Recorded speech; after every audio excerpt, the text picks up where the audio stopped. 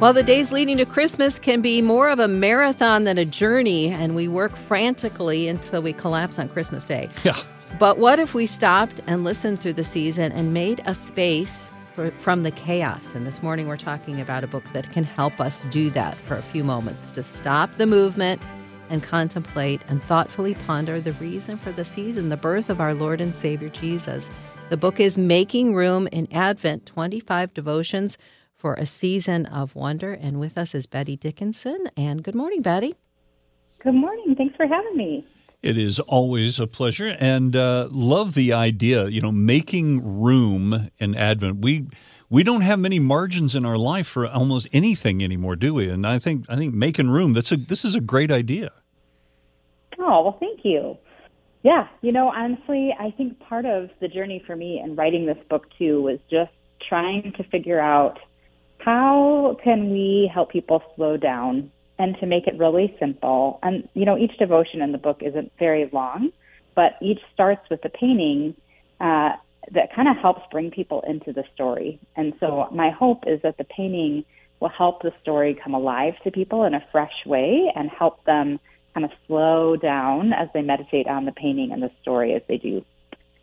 So what are some of the paintings? What's their focus? Is it some of the characters of Christmas, or what do you focus on? Yeah, so the whole the book goes through Luke's gospel and his birth narrative in Luke 1 and 2, and he has these beautiful, like the way that he tells the Advent story, the Christmas story, is through the lens of these major characters: Zechariah, Elizabeth, Mary, the shepherds, Simeon, and Anna. And so really each painting kind of tries to depict a moment in the story where they have an encounter with God. And so it's kind of this combination between concrete images of the characters, and then there's also sort of abstract movement in the painting that represents what the Holy Spirit is doing in the scene. And so, yeah, the hope and desire really is that, just like with any good story, that when we see the paintings or we read the story, that we would see ourselves, that we would resonate with the questions and the doubt that Zechariah had, that we would wrestle with the deep longing and ache of waiting that Elizabeth had and becoming pregnant, that we would resonate with Mary's story and just the limitations of being a virgin woman and not having many rights in society, but finding God giving her this surprising news and invitation to partner with her in this amazing work. And so each painting kind of depicts different aspects of their story throughout. It's interesting. The common denominator I've found is that whenever someone says yes to God, the calling on the heart, the life has a tendency to change, and sometimes in ways that you don't expect. And if you don't have the ability to adapt to the change, it can be very, very frustrating in some ways. Yeah. And in this book, do you address some of that about being prepared to make changes, being prepared to realize things might be a bit different? Yeah, well, that's what Advent's about, right? It's Advent means coming or arrival, and it's a season of preparation in itself. And what I love about the way that Luke tells the story is that when he centers the story on these two women, Mary and Elizabeth, he does through the lens of pregnancy, which can kind of become this metaphor and analogy of what waiting and preparation for Christ looks like. Like when before you have children, there's one life, and then once you get pregnant, there's a whole other life. And yet it's those sort of 9 months of pregnancy for mothers who, conceive naturally. It's that 9 months of waiting and preparation of something being formed within us, and sort of we are reshaped in the process. And I really resonated with that idea and kind of drew that out in the story. And one of the motifs in the book and in the paintings is the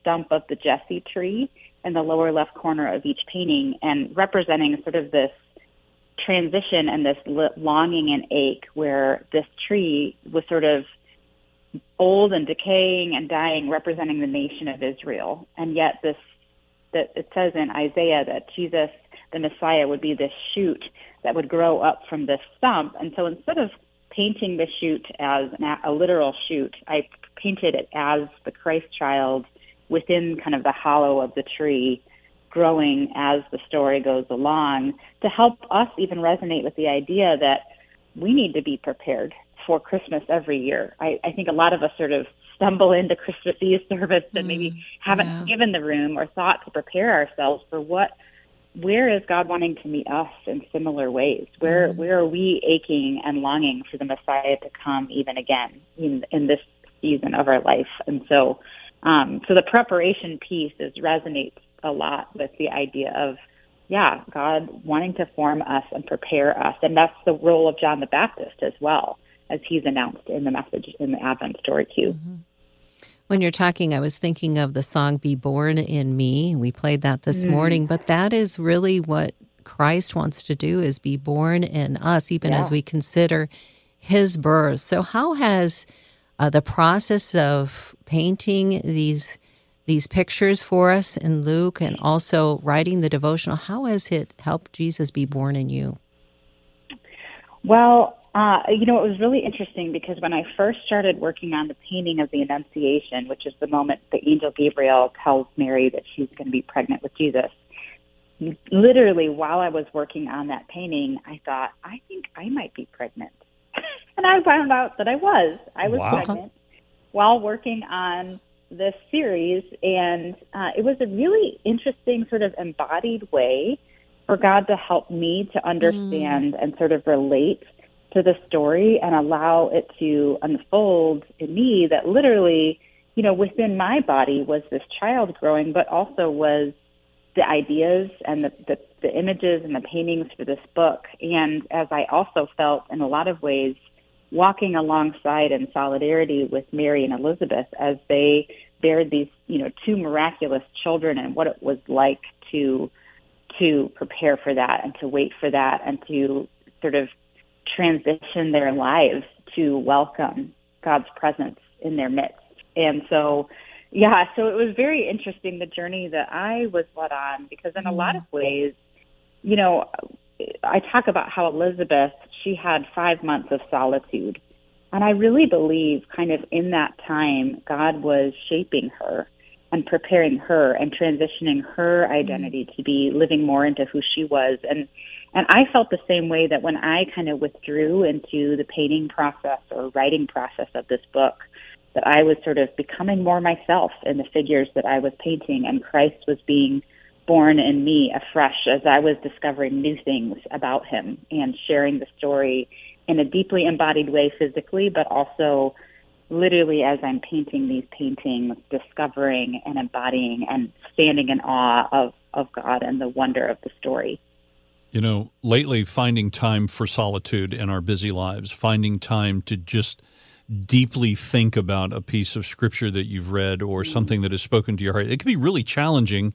Do you have any practical suggestions of how we can whittle some things out so that we can have time to just have solitude and focus on Jesus? Yeah. I think one of the things that I think about a lot in this season is to be very intentional with our priorities, because I think especially in this season, we just can kind of slip into trying to meet family expectations or church expectations, or, put a lot of pressure on ourselves to do all of the things. And I think if we can come into the season more mindfully and more intentionally to say, the Christmas decorations are great, but maybe I don't need to put up all of the Christmas decorations, or maybe I could even start earlier and just slowly enjoy the process, But I think also, making some traditions that can help connect to regular things we do every day. So, for example, I have these breath prayer cards that have the paintings on them from the book, and over dinner, I'm just bringing them with my kids and talking about, what do you see in the painting? Where do you see God at work? What do you notice? And with a 5 and 7-year-old, it can go all different kind of directions.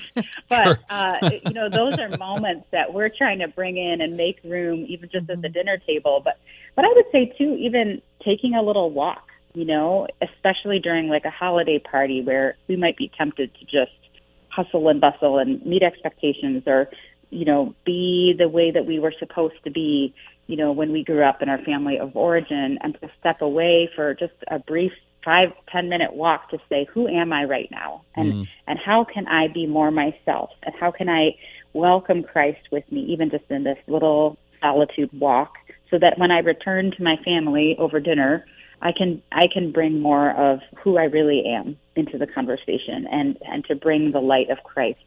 But if we don't take those times away, it's hard for us to be intentional. True. I would say, reflecting on priorities, bringing in practices that you can do even over things like dinner, and then just, taking a walk and making those times away a priority. Sounds good. I love that, Betty. That just inspires us to, recapture the wonder of the incarnation, the wonder of God with us. And even this morning, when I was thinking of this interview, I was looking up artwork of from you and from others. And, it really does bring you into the story, and really does help you think through just the miracle of what Christmas is and what it means for us, that Christ came to earth to be with us and to deliver and to save us from our sins and to give us a new future. So thank you so much for offering this fantastic resource, Making Room in Advent, 25 devotions for a season of wonder. We've been talking with Bette Dickinson. Thank you so much. Thanks for having me, guys. Have a good day.